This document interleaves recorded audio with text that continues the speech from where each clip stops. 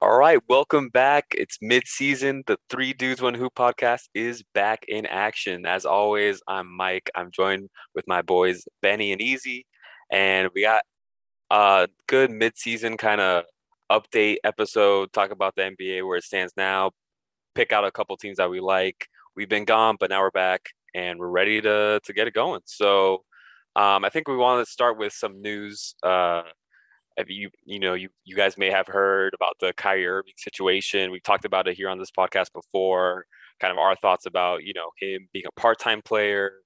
He's come back since our absence. He's been playing again.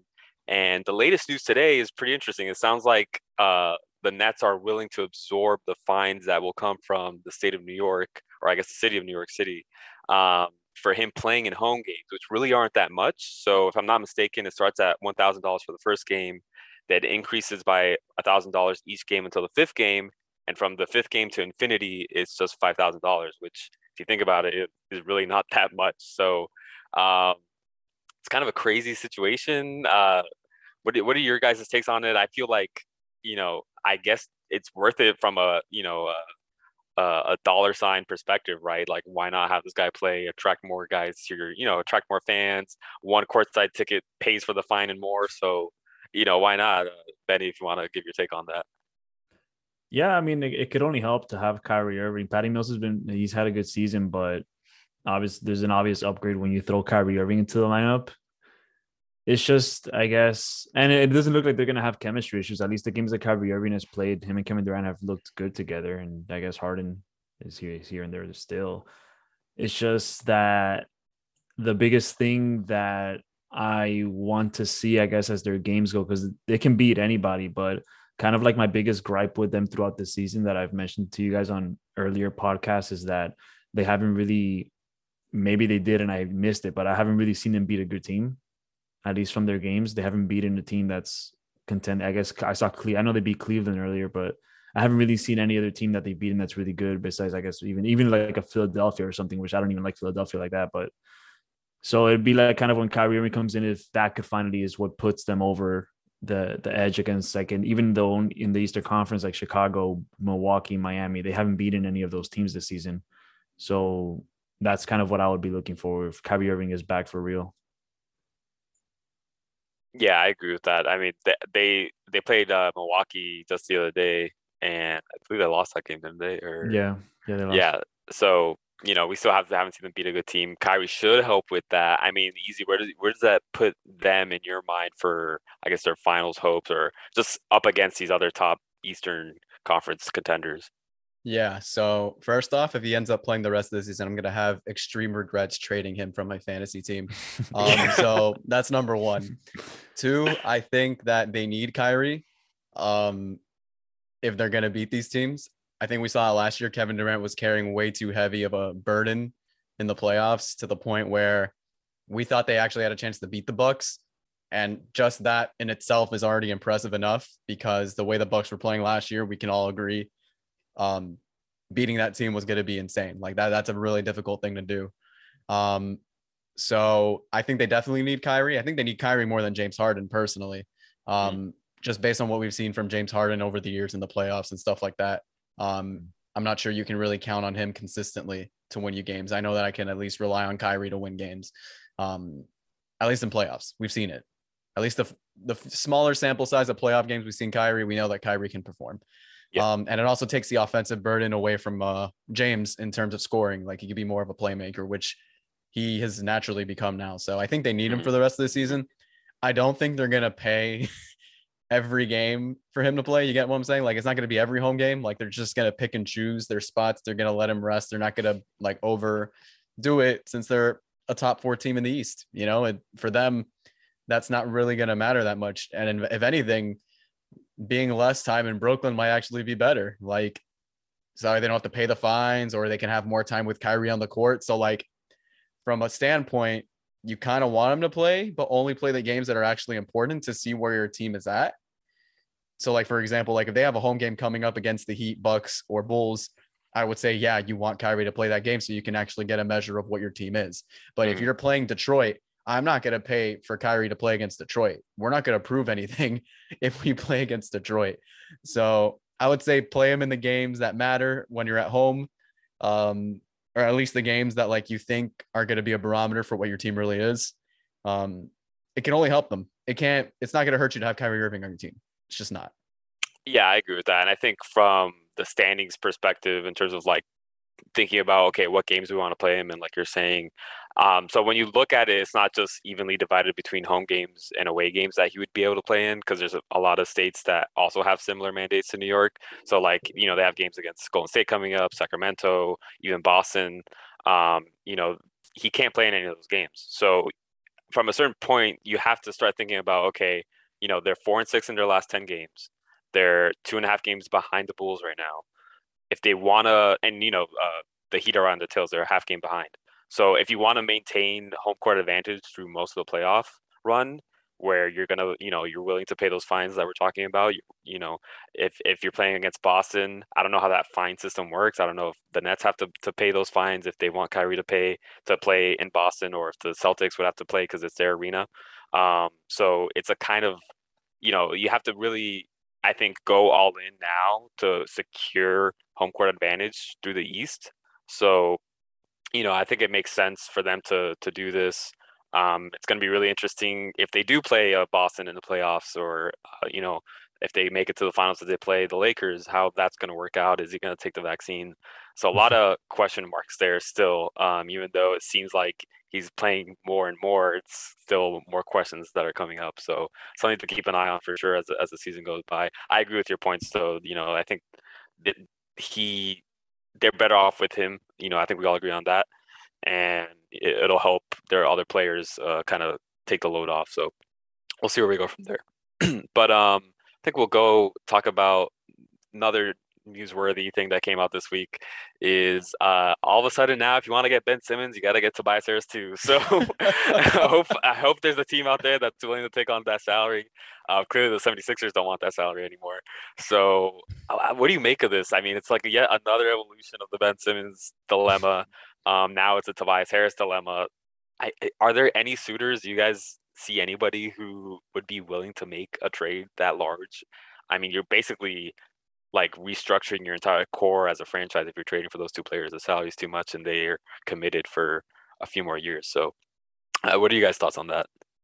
If the report about Atlanta wanting to trade for Ben Simmons hadn't come out, I probably wouldn't have thought that there was a team that would be willing to take both those contracts. But I guess just based on the hypothetical that it's Atlanta, we were talking about it off pod, but I guess to basically recap, at least what I think, I don't think that this makes them even a top 3 team in the Eastern Conference. If they had like that, we're assuming, okay, they'd probably have to give up John Collins. I don't know what else, whatever makes the contract give up work. Gallinari, contract exactly. salary, and then you're probably gonna have to get rid of one of these other bigger. Maybe one of the younger guys too. Would Reddish be involved? I don't know, but Herder, I don't know. It would probably have to be Herder because he's the one that's extended with the salary money next year. So you can't put Reddish necessarily just because his salary just doesn't match at all. There's no extension in the works. So you would have to literally get for that trade. I don't even know, bro. I think it's John Collins at 20 mil or around that salary. Right. And like Gallinari, I think is at like 15 a year, like 16. I think it's a little higher, but yeah. So like imagine, let's just say 20 and 20. You have 40 mil. You still have to find a 25 mil to just make that trade work. Like, yeah, that's the so trade hard. Machines, the math ain't mathing on that, as they say. Maybe Bogdanovich, I guess, have to be thrown in there. I don't know what he makes, but and like at that point, are you even like if you're Atlanta, are you even winning that trade? Like at that point, that's what it comes down to, right? That's yeah. why like it wouldn't even make them a top 3 team, at least in my opinion. I'm guessing you guys agree. It wouldn't even make them a top 3 team in the Eastern Conference because let's just, even if we go based off a starting 5 of Capella, Trae Young, Ben Simmons, who was the other one, Tobias, and then whatever random guy, I guess Delon Writer, I don't even know, but whoever's left, I wouldn't pick that team. And then obviously their depth would be even worse than what it is now. I wouldn't pick that team against any of Milwaukee, Miami, or Brooklyn. Yeah, and you'd be committed to Ben Simmons through 2023, 24. I think that last year 24, 25. I think that might be an option. Not really sure, but and then it's 3 ball handlers, ball dominant players like Ben Yeah, Simmons, exactly. Trae Young, and Tobias Harris. Yeah. I mean, would they be thinking of maybe putting Ben Simmons as like a Draymond to Trae's Would Ben Steph? Simmons want to do that? Would Right? would he even want to do that? Is he that type of player? He could is do that, even but a would he winning, want to? Right? Is that even like Yeah. a winning formula though? Like with Draymond it is, but with Ben it might not. Like, That's the thing. It might. We have no idea because he's never Mhm. wanted to do anything else. I mean, You're I can't right. even blame it's him a either. mindset thing. I can't even blame him for not wanting to do it. He wants to either. play what he wants. He wants to do what he wants to do. But Yeah. Right. Like he has, like, if you put Draymond and Ben Simmons in the same room together and you're saying who would you want to command an offense more, you would say Ben Simmons. Like, it's not Yeah. like he should be doing what Draymond does. Like, you can't pigeonhole him this early in his career. The reason we did it with Draymond was because we knew he can never shoot. So, and we're not saying Ben will ever learn how to shoot, but Ben could do a little bit more on the court offensively than Draymond. I see Draymond throw the ball out of bounds like 3 times a game. So Yeah, if And he- Draymond takes and more he's- than like and 5 he's- dribbles, I'm nervous. yeah, and he's still a good playmaker, but he's just not the playmaker Ben Simmons is. Right. So yeah, I just don't think Atlanta should trade like that trade at least. I agree. I don't think it there's so little teams that I think it would make sense for. I think Atlanta, I can see it happening just because out of desperation, right? Last year they like made they it to the should probably make a playoffs. move but I don't know if that's Correct. the one. Yeah, I just don't, exactly to your point. I don't know if that's the one. And, where does that core go in the next 3 seasons? How does that move forward? It's kind of hard to see, but stranger things have happened. It could definitely happen. Poor Tobias, I guess he's gonna have to be stuck playing with Ben again somewhere. Jimmy Butler smiling. Jimmy I know, Butler saying they picked smirking. both these guys over me, and now they want to get rid of them. And what's funny about Atlanta though is that like everyone it's just crazy how perception can change so quickly just because of what we see now. But like last year we were watching Atlanta in the playoffs and the conference finals and we were like, oh wow, like this is a really great young core. Like this is what you build around. And like we're fast forwarding now like 7 months and we're like, oh, like you need to make a trade. And it's like, oh, wait a minute, what happened to that young core? Like I thought that young core was actually going to be something. And it's like, that's not how this league works. Like if you're a contender, you cannot keep a young core for that long unless like they develop astronomically to the point where you just accept it. But I'm yet to ever see that happen. Like if you want to win in today's league, you just have to make moves at the highest point, which this goes back to what I always say about the Heat and all these other teams that like know when their window is. If you have a window, like you go for it, you don't wait. And Atlanta's window was last year. You can call it a fluke or whatever you want, but that was the time to make a deal in the offseason. Like you don't make the deal once you start playing bad. You make the deal when you think you're one piece away and you elevate. It's the same thing that happened to the Heat when they made the finals. I said, if you make the finals and you have a window, you make a trade now. You make some sort of move now. You don't wait a year, and that's when you make the moves. Lucky for the Heat, they were able to still get a guy like Lowry, but what could have happened a year earlier? We don't know. And that's my entire point with these teams. Right. This is going to be like to your point about last year being a wasted year for Miami. This is going to be a wasted year for Atlanta. Yeah. Yeah. And Trae Young strikes me as the type of player who's impatient. And I think we saw it. I think it was the season before last when they signed Bogdanovich. He was really pushing for more veterans in that locker room because for years and years it was just rookies and just your random players that didn't have a lot of experience or no veterans basically. And I think he's the type of player who, like a LeBron, like a Dwayne Wade, like these other stars that has ownership's ear, and I think they're willing to listen to him, or at least willing to appease him and bring in players. But like we're saying, it's this may not be the right move, right? So I think it'll come down to what he wants to do. Yeah. I think if he really wants them to trade for Tobias and Ben Simmons, they probably would. But we'll see. This is the other idea I had. And I don't know if it even helps Atlanta, but it might alleviate Atlanta from that burden a little bit. Is you do a 3-team trade between Philly, Indiana, and Atlanta. What you do is you send Ben to Indiana because they want to do a reset. They have the chance to build Ben Simmons, but they don't take on another big contract for a power forward, small forward like a Sabonis, right?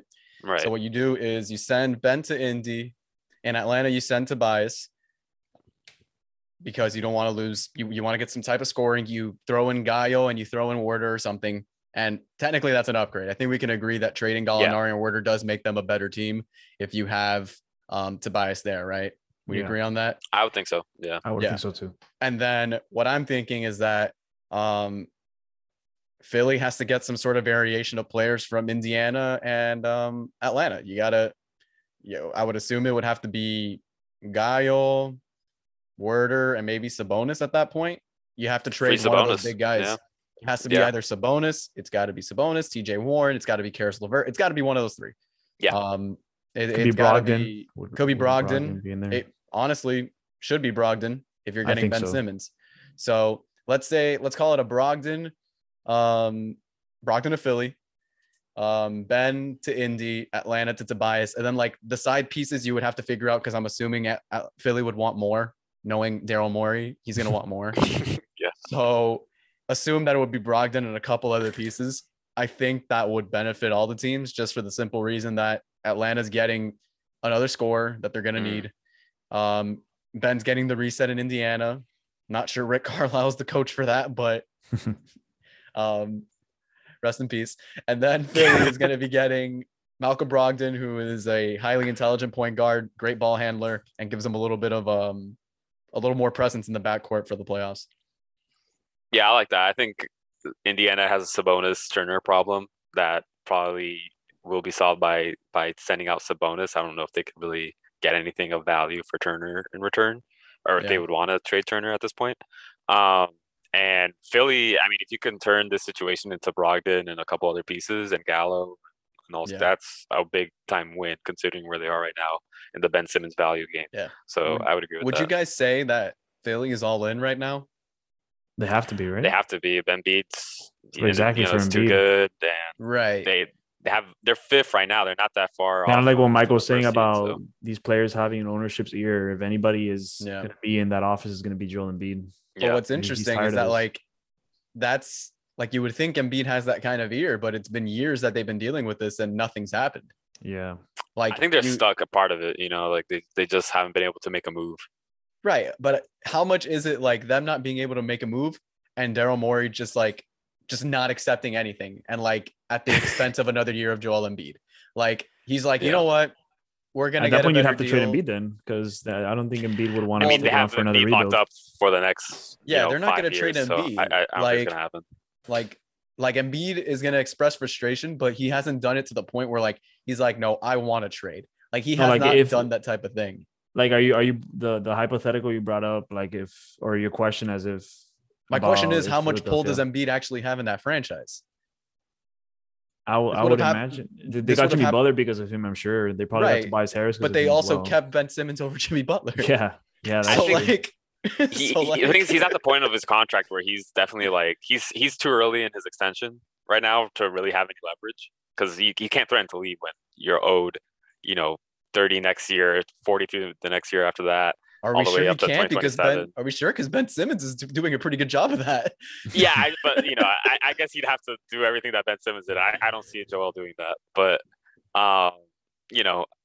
no, because like the reason was because you asked first like if Philly's all in.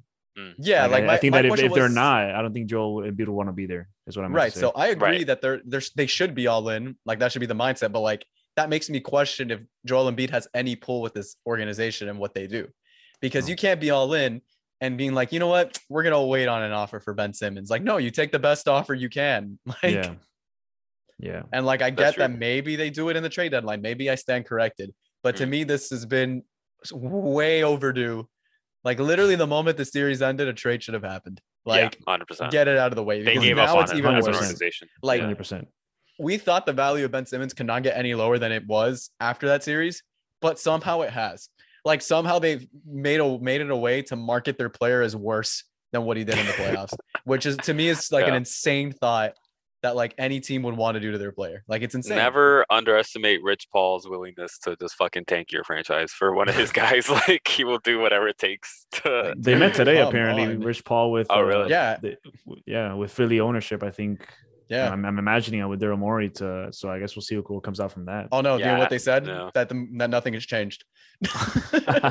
Well, I'm guessing they have a list of teams that they want to go to, but it's up to Daryl Do Morey those to teams figure want out how to. I don't think Ben Simmons has a right at this I don't point. think. Yeah, that's what I was gonna say. I don't think he can choose where. I don't think he's gonna get a choice. If he ends up in Indiana, I don't think he said, "I want to go to Indiana." He probably would not be happy to play in Indiana, so that's the thing. So yeah, a lot of moving parts for that. I mean, just to get off a trade with these two players, it's probably gonna have to be a 3-team trade, which are not easy to do in the NBA.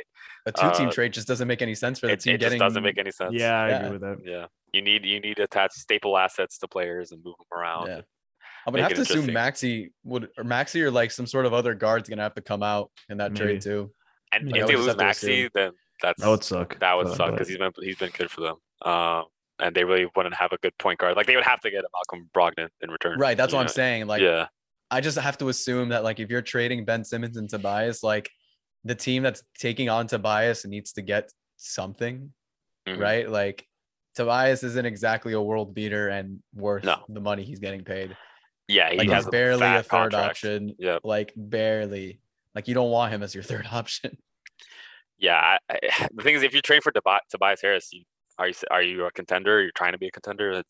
It's strange. I guess if they trade Maxey, they still have Curry, or would Curry? Well, they still have Curry. Guard. Yeah. That's guard. Yeah. He's not really a ball handler, creator. Yeah, like that's when you would actually need Brogdon. Like you would need. Yes. For sure. And I think Brogdon's just coming back from injury. Yeah, like today. So, but that was an Achilles, and we know Achilles. So it's I guess that's one reason why they'd be able to get him, just because his value is a little bit lower because of the injury. They just signed Tyler Johnson, so they might be set. Oh no, they're good. Forget about it. But yeah, so a lot of moving parts there.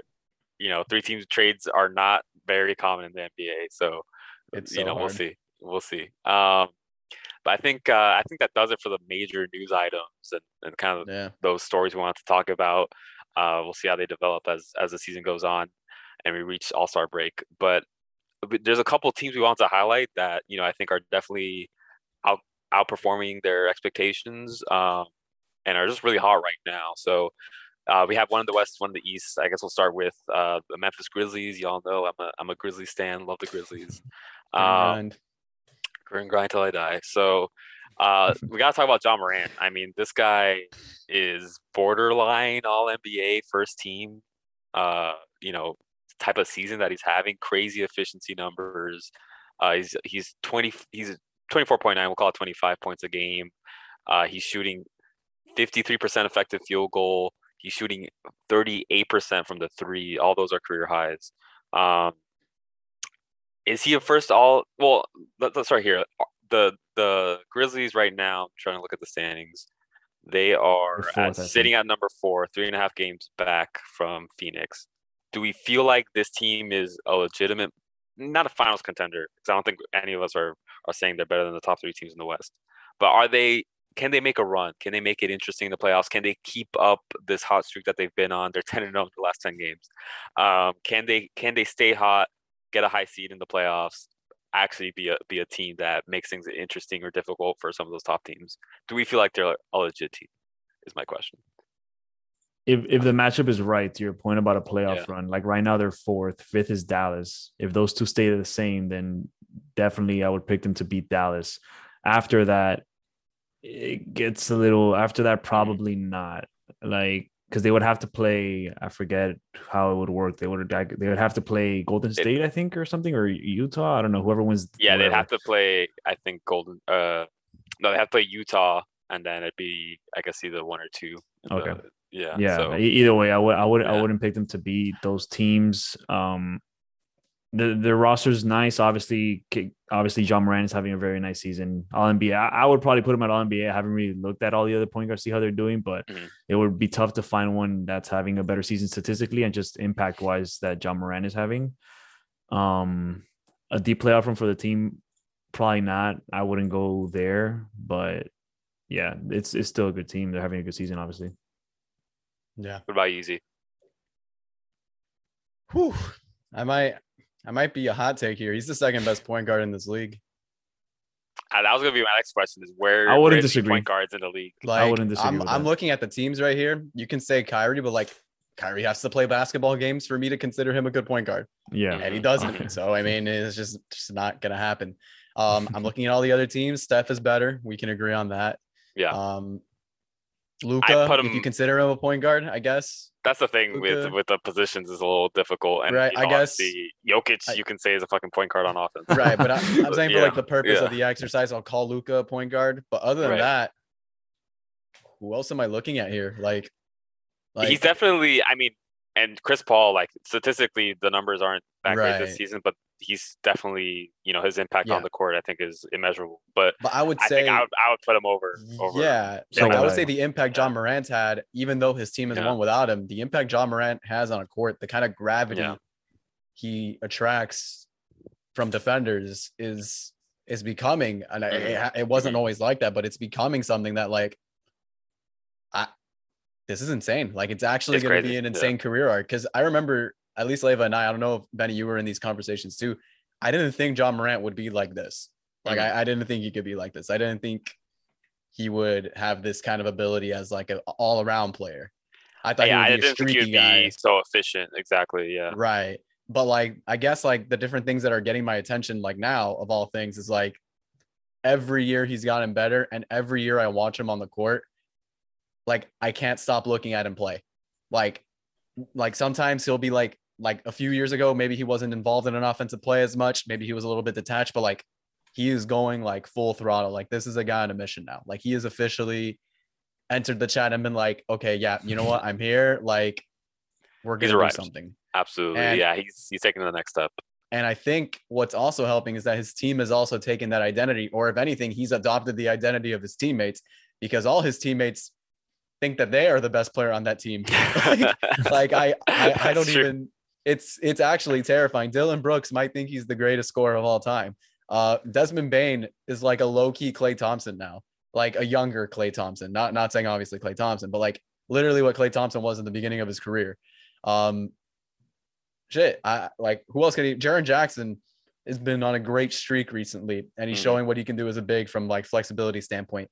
They have Steven Adams as a solid veteran in the center paint that doesn't even have to play a lot of minutes, but he still makes an impact on the boards. Tyus Jones, one of the smartest point guards in the league, who barely turns the ball over as a backup, which is all you can really ask for. Kyle Anderson plays multiple positions. Like there's just you look up and down the roster, Brandon Clark, D'Anthony Melton, that I can't help but feel like this team does have a chance to make some noise in the playoffs. Like I really think so. If we're talking about it from a standpoint of like who are they going to play and like matchup wise, I think they beat Phoenix. Personally, Ooh, that's hot take. That's a Yeah. hot take. That's a hot take. personally, in a 7-game series, I don't know. I mean, we saw Phoenix last year pull it off, but like I think they have again. Like I'm not so confident in these teams this year to like play well for a long time, like in the playoffs. I'm just not Right. confident in that. I That's mean, all teams, by the way. for this year, I think Phoenix would get the better hand. Just because I think they have a lot more depth than the Grizzlies do. And the experience and all that, they've been there.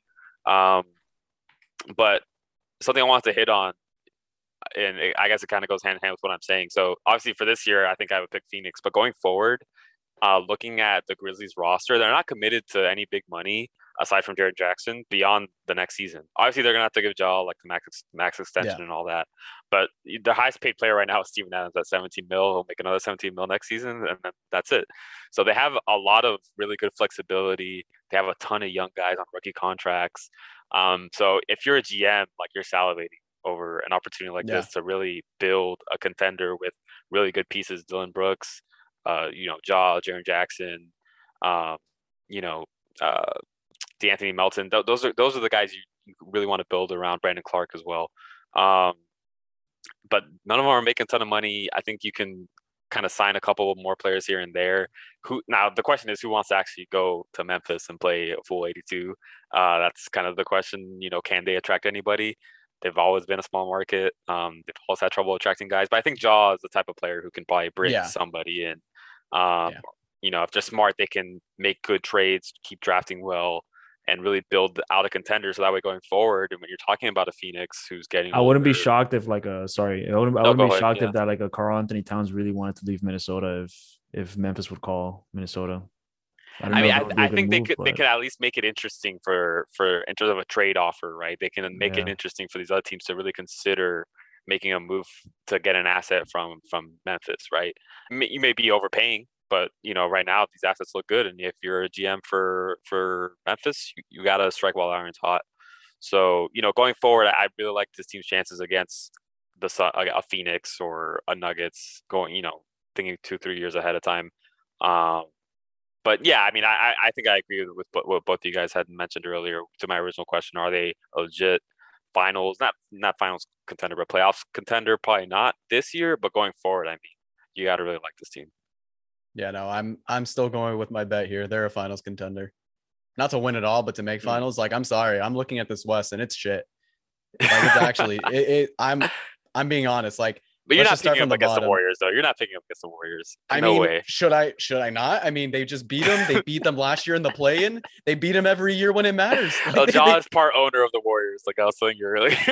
But I don't know. In a 7-game series, now with Clay back and everything, I don't see it happening.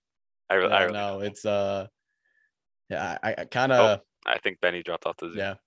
Well, I'll send him the link now, but Okay. we'll just keep this Yeah. going. But Cool. like, if we just look at everything going on, we have Portland. Why am I even bringing them up? Minnesota. Why do I bring them up? The Clippers. Why bother? They don't even know if Paul George is coming back. The Lakers. I guess if they're on a streak, but I don't think they will be. Denver. I'm not scared of Denver without anybody else other than Jokic. Like, anyone could beat that team. Dallas. Why would I believe in Dallas when they always lose with Kristaps and when he's out? We'll get into that later, but yeah, why would I even believe in them? Then you have Utah. What about Utah has inspired me to pick them in the playoffs? Nothing at all inspires me to take Utah. Not even a little Utah, bit. I would not trust at all. I think they have a legitimate shot at beating them in the 7-game. I think any team has a legitimate shot of beating Utah because they got beat by the Clippers last year without Kawhi. So, like, I think anybody has a shot against the Jazz. Anybody.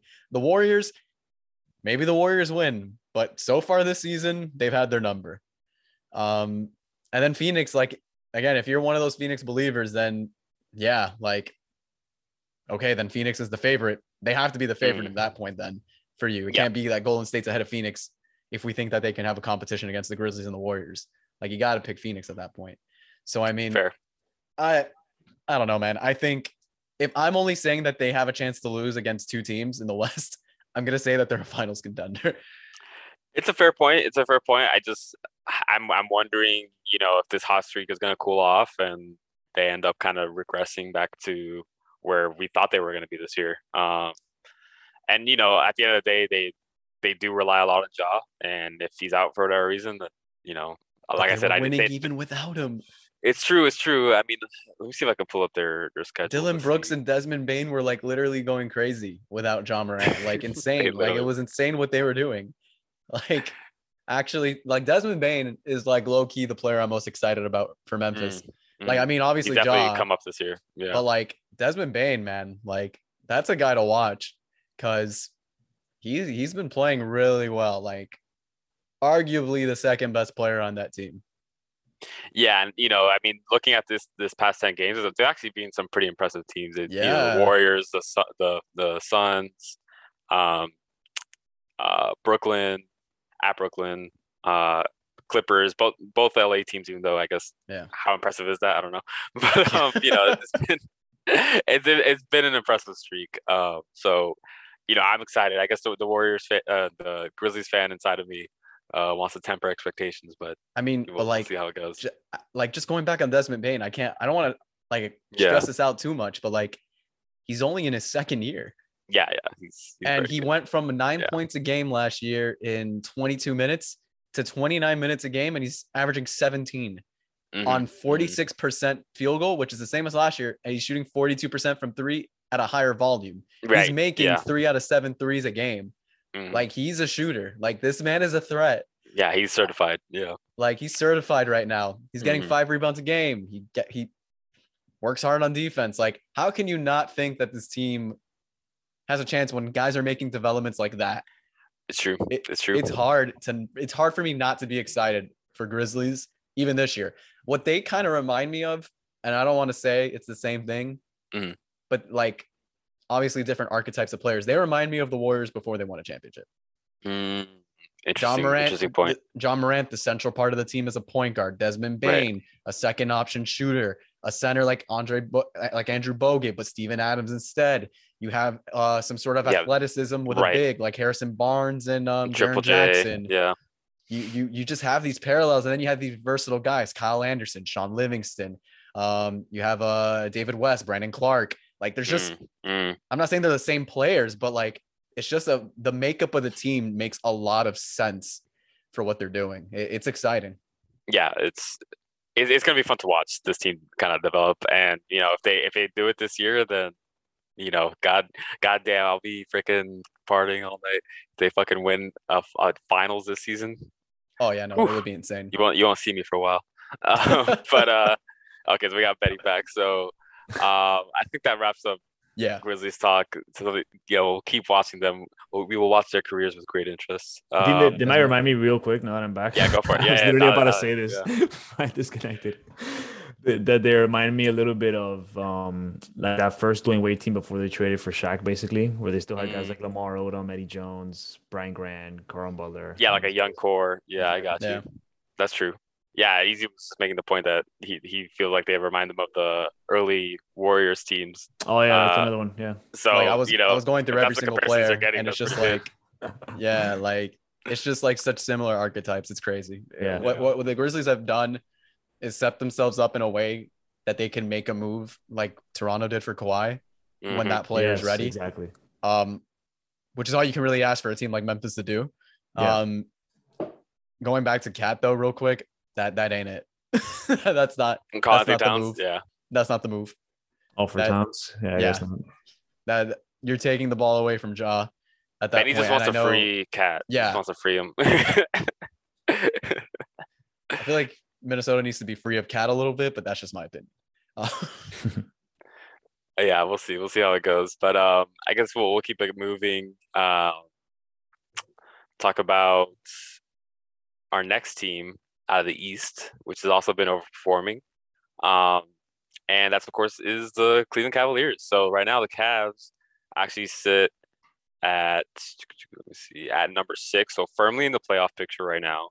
The East is pretty packed, 5 through 10 actually.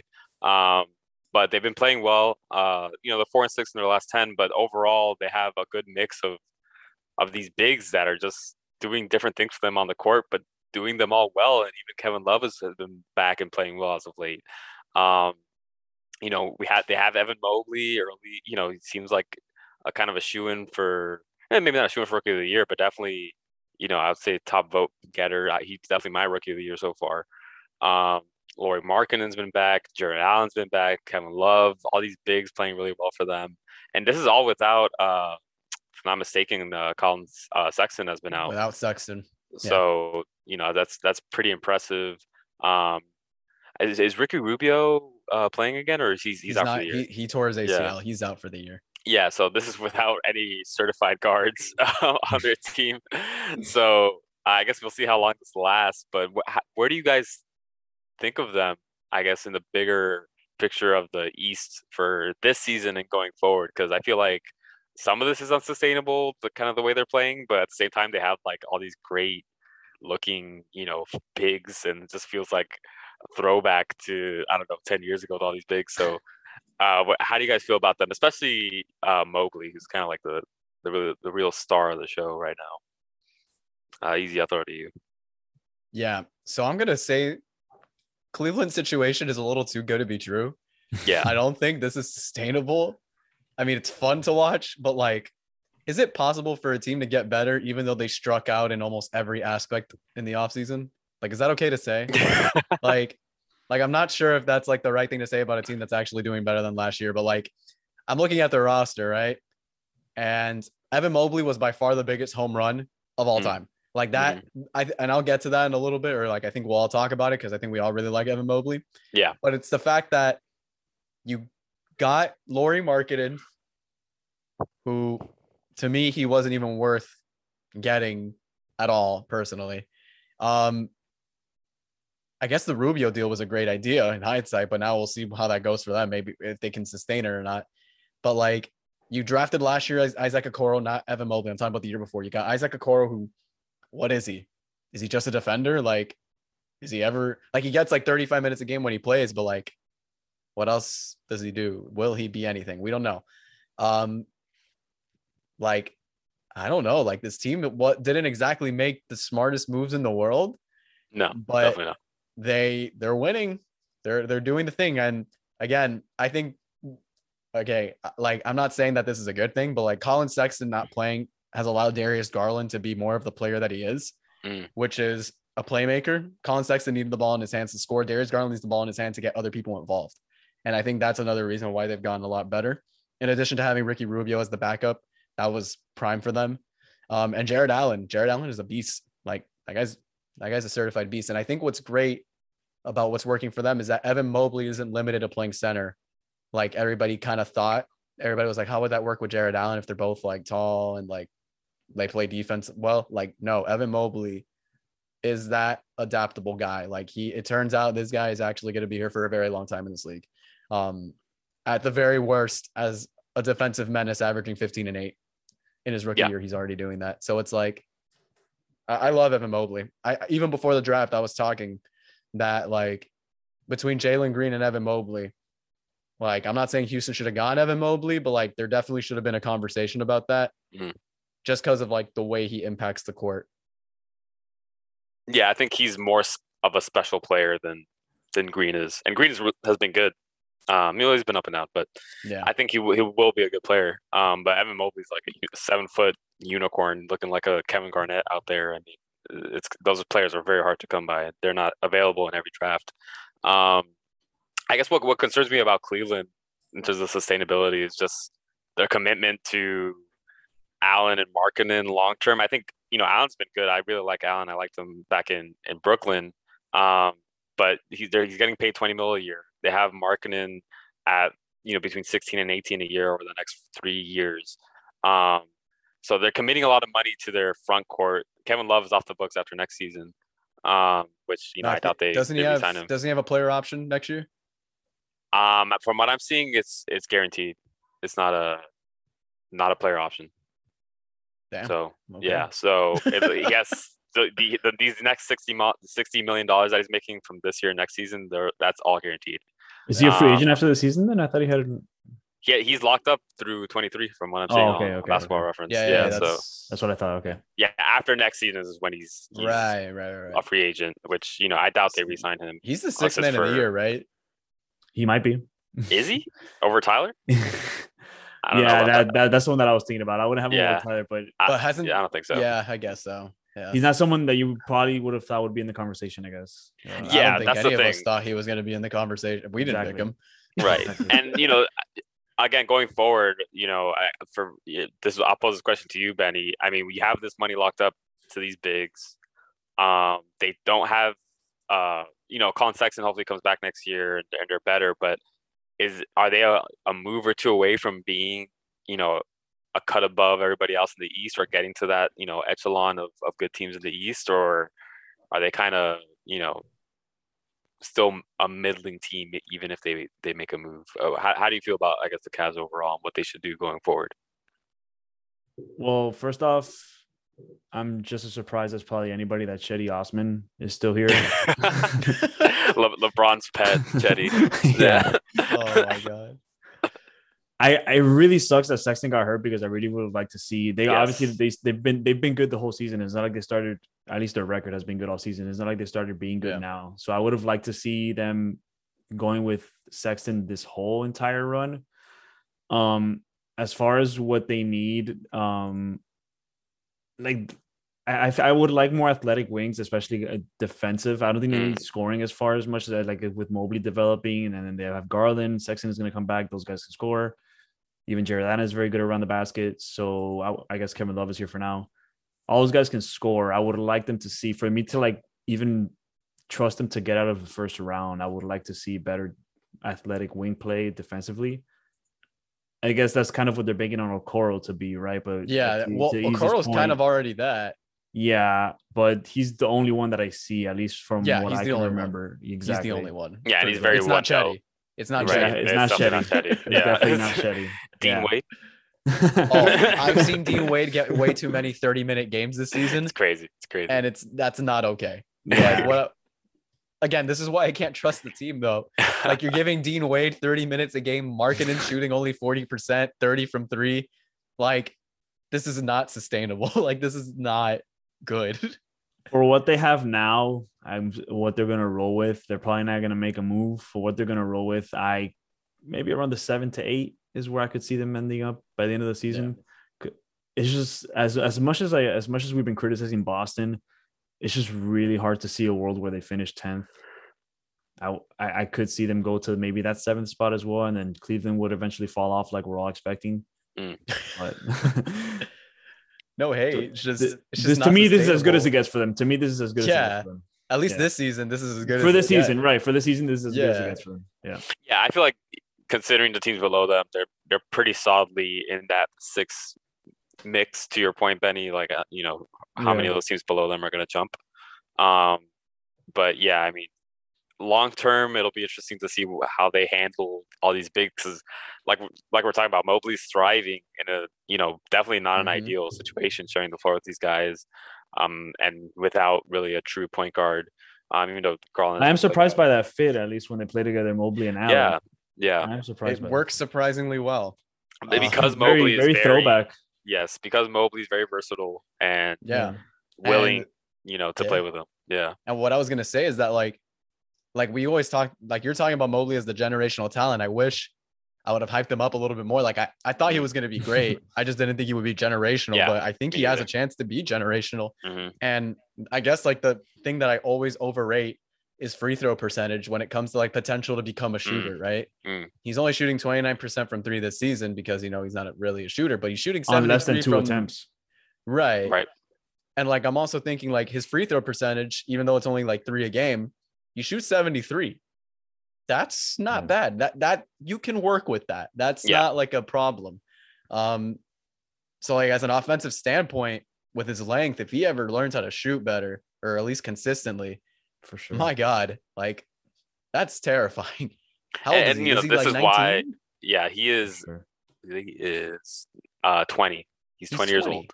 Like, Yeah. come on.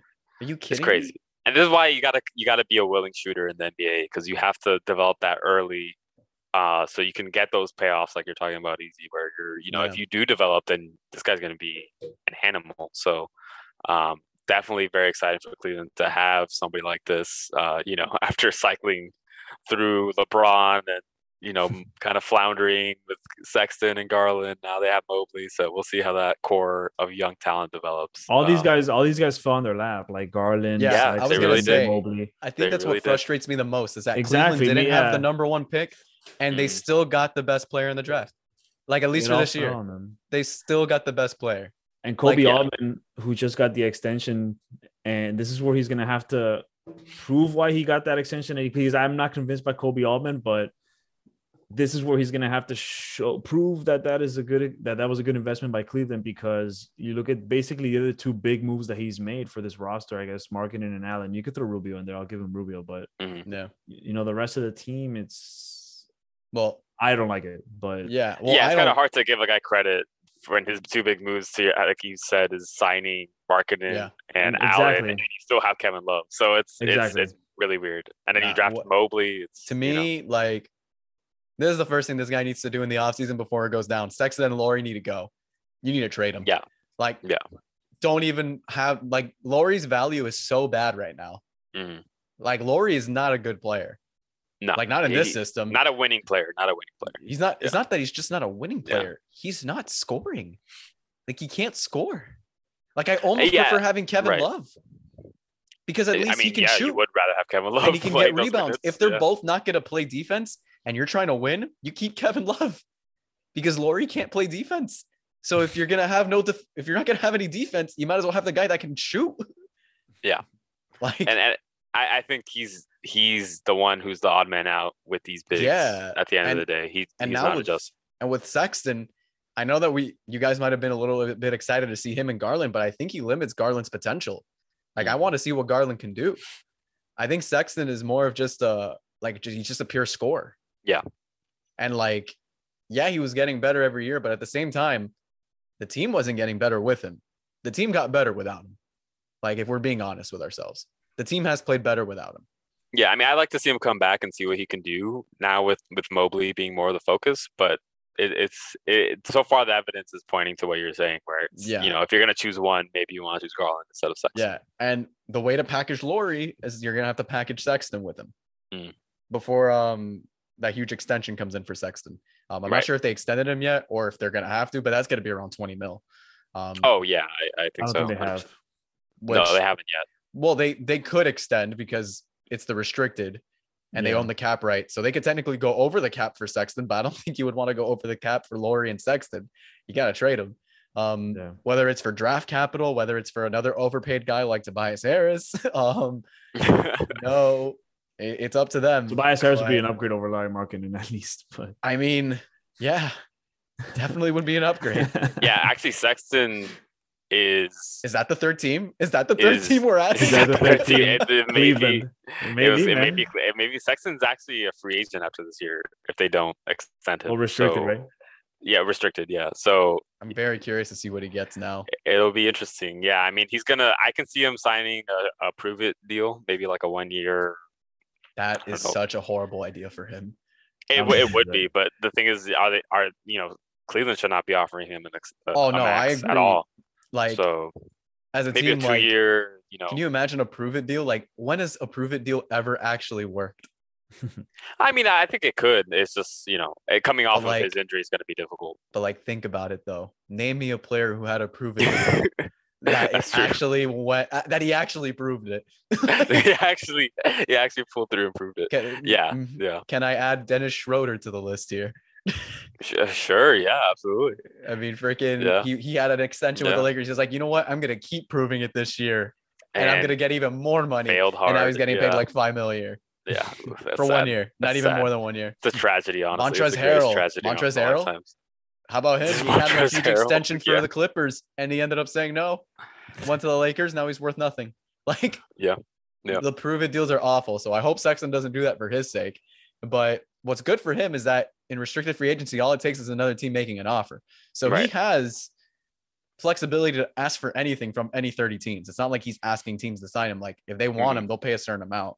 So I guess that's good for him. But in terms of Cleveland, this is as good as it's going to get this year. They can't get any better than this. I don't think. Without Rubio, it's going to take a while. Once Mobley develops more, they kind of get rid of the Kevin Love money, then maybe. But yeah, I think I agree with you. I think going forward, it's going to be tough. So I think we'll move on, I guess. Did you guys want to talk about Dallas? I think we had some thoughts about kind of where their season's going, and specifically with Luka. I think it's been an interesting season for him.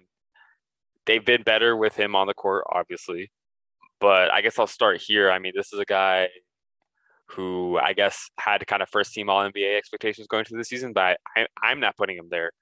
I'm curious to see if you guys feel like he's deserving of a first team All NBA spot so far through this kind of halfway point in the season, and where you feel about, I guess, Luka and Dallas going forward. It feels like they're regressing instead of progressing, right? If that makes sense. So I guess easy, I'll throw it to you. How do you feel about Luka in the Mavs? I mean, Luka's having a bad season. Compared to his other years, he's not showing the development that we were expecting. I think that's due to injury, a little bit, just not being comfortable. Well, another thing, it's a new coach, Jason Kidd, which I've always said is not a good coach. Right. So there's that.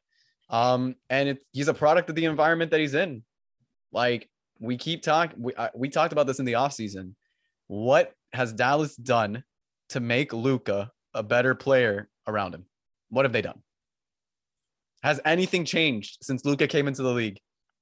If anything, they've gotten rid of some good pieces instead of retaining them, like Seth Curry and these players. Exactly.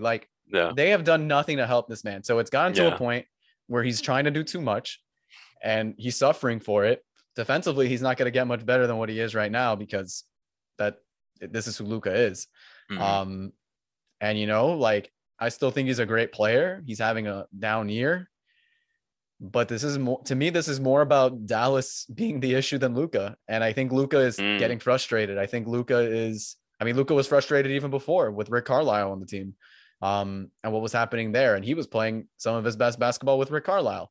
So I can't even imagine what that guy's going through this season, where it's the same story. It's the team with the same record around the 4 to 5 range. They're going to go into the first round of the playoffs. He's going to be doing a crazy amount of stuff in the first 3 quarters. And then the fourth quarter, he's not going to play well because he gets tired, as any player would. And they're going to lose in the first round to whether it's Denver, whether it's to Memphis. They're going to lose in the first round. And I'm curious to see what's going to happen after that, because Dallas really just does not care about making moves to help Luka, like at all. And this goes back to my point before the pod that they're winning without Porzingis. I'm not saying that's the solution, but I know Porzingis isn't going to be the second or third best player on a team with Luka contending. Like, that's just not going to work.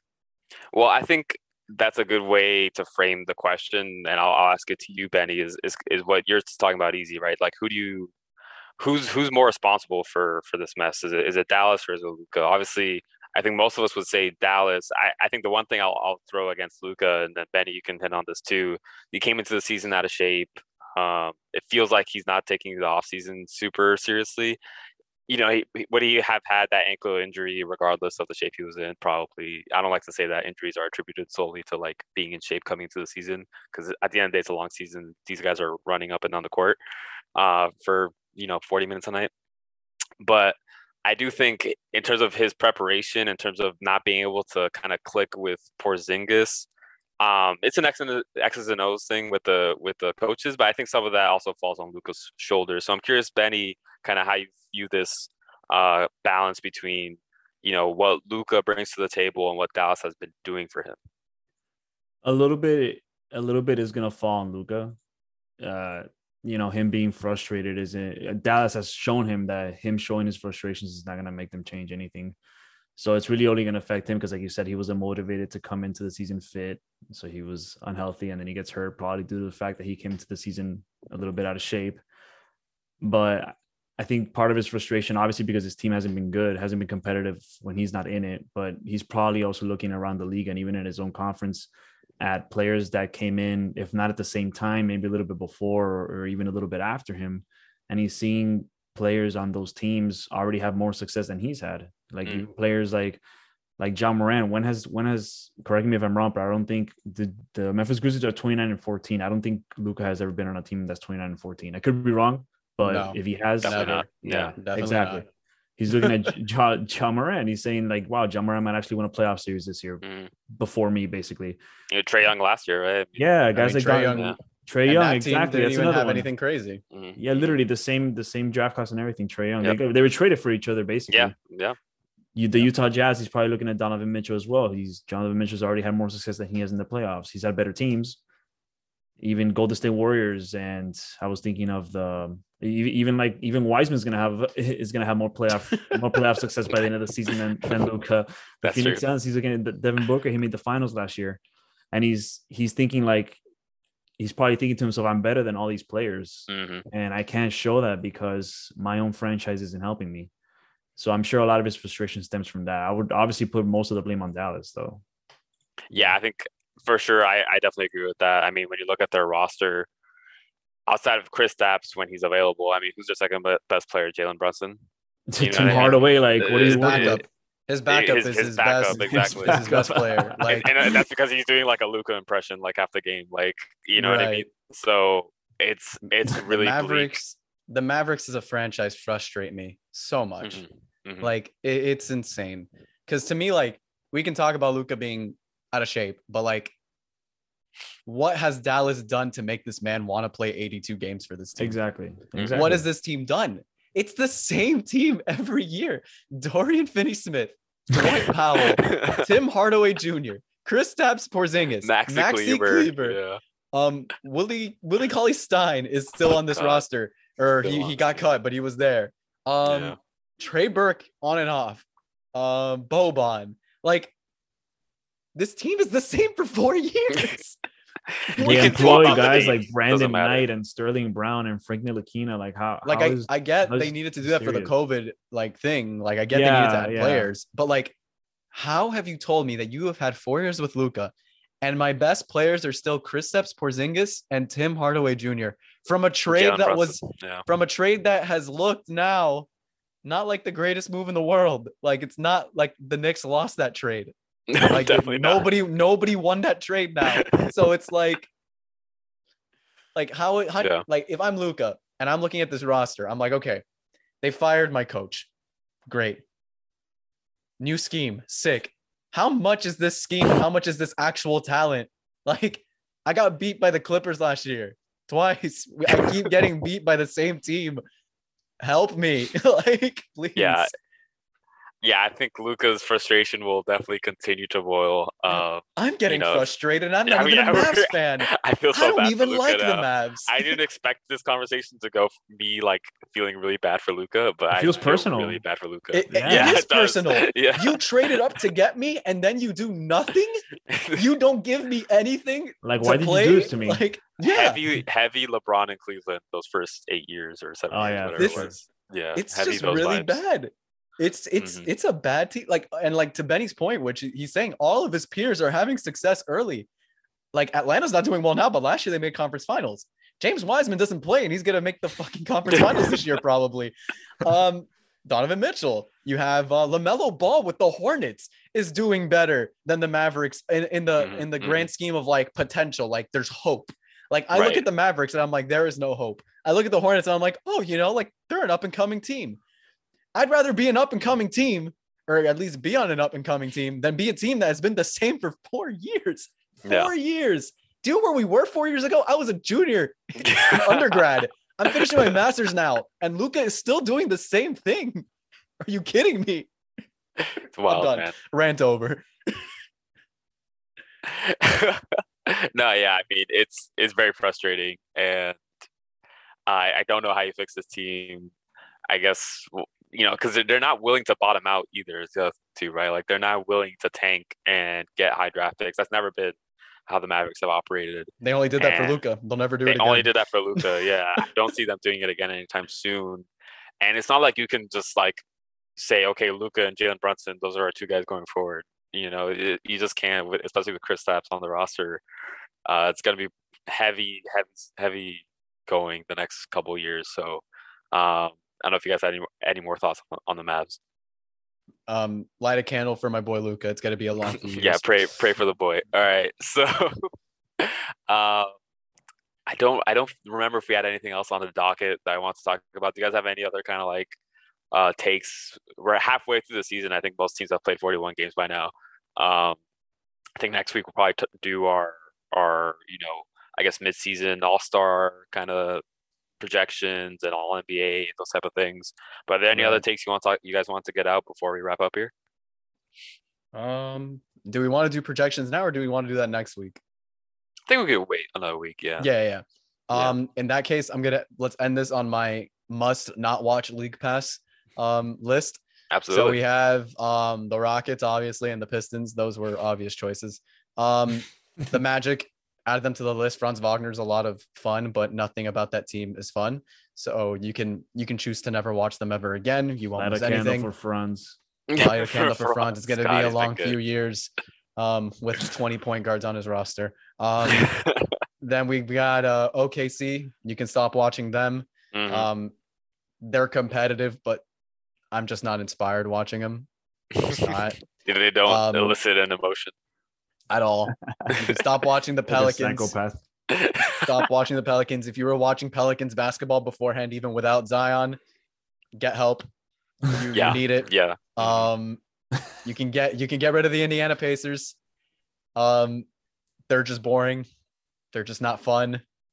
They have a guy injured every week. They're never healthy. Don't waste your time. You don't want to watch. I don't even know this guy's name. Sykes, O'Shea Brissett. Like, I'm watching just guys that should not be on a court for a team that's like trying to make playoffs. So you can tune out of that. I guess coming up, a team to like that might be eliminated next might be the New York Knicks, just because it's so frustrating to watch them. Like I like, it's not even that I don't feel an emotion, is that I get frustrated watching New York basketball. They're either the greatest team on earth or they are 30th. Yeah, you Is can only Boston- watch Alec Burks get serious minutes for so long. So Yeah, like Has Boston made that list then? Ooh. but so like they're basically the Knicks, but like they actually have two guys that I believe in. So like I'm not gonna say Boston just because Tatum and Brown are actually fun players. Like they're Okay. like yeah, talented, you'll watch them if they're on TV. for right? sure. Like if I turn on the Knicks and I see like Julius Randle, RJ Barrett, and I turn on the Celtics and I see Jason Tatum and Jaylen Brown, I'll be like, oh wow, you know, that Yeah. Knicks game isn't so good. Let me check Yeah, out Boston. I agree with that. Like, so yeah, those are my must not watch. Keep an eye on the Knicks. They might be next. But yeah, definitely don't watch those other 6 teams I mentioned. Yeah, agreed. I think the only other thing I want to mention, because we talked about it before the pod, was Kyle Kuzma and the Wizards. I mean, this God. guy had a 2020 game the other day, and I think Betty, you hit it. We were talking about it before, but I mean, basically, if we kind of thought of a new award, which is like the Jeremy Lin Streak of the Year award, and Kyle Kuzma for sure got that shit locked up this year. I don't think anybody's gonna have a better whatever God. week than he had. We don't have to wait till the end of the season. Yeah, he just awarded right now. I mean, Yeah. they The say- 2022 Lamar has Jimmy been Lin insane. Award. Yeah, the 2022 Jeremy Lin Award goes to Kyle Kuzma. Incredible. All right, our first award here on Three First Dudes, One award, Hoop, the we Jeremy did it. Lin 2022 award. historic, inaugural. Well, I guess Jeremy Lin's the namesake. I don't know. Whatever. I guess. Anyways, Hope he's doing well. so I was literally about to say that. I hope he's doing well. yeah, light a candle for your boy. Still think we need to light a bigger one for Luca, but to set fire to your Christmas tree. Okay. But I think that does it for us. We're back. Can't wait to put out more content for you. It's been a really great season. So thanks for listening as always. Be sure to follow us on Instagram. And for Ben and Easy, I'm Mike. Thanks for listening.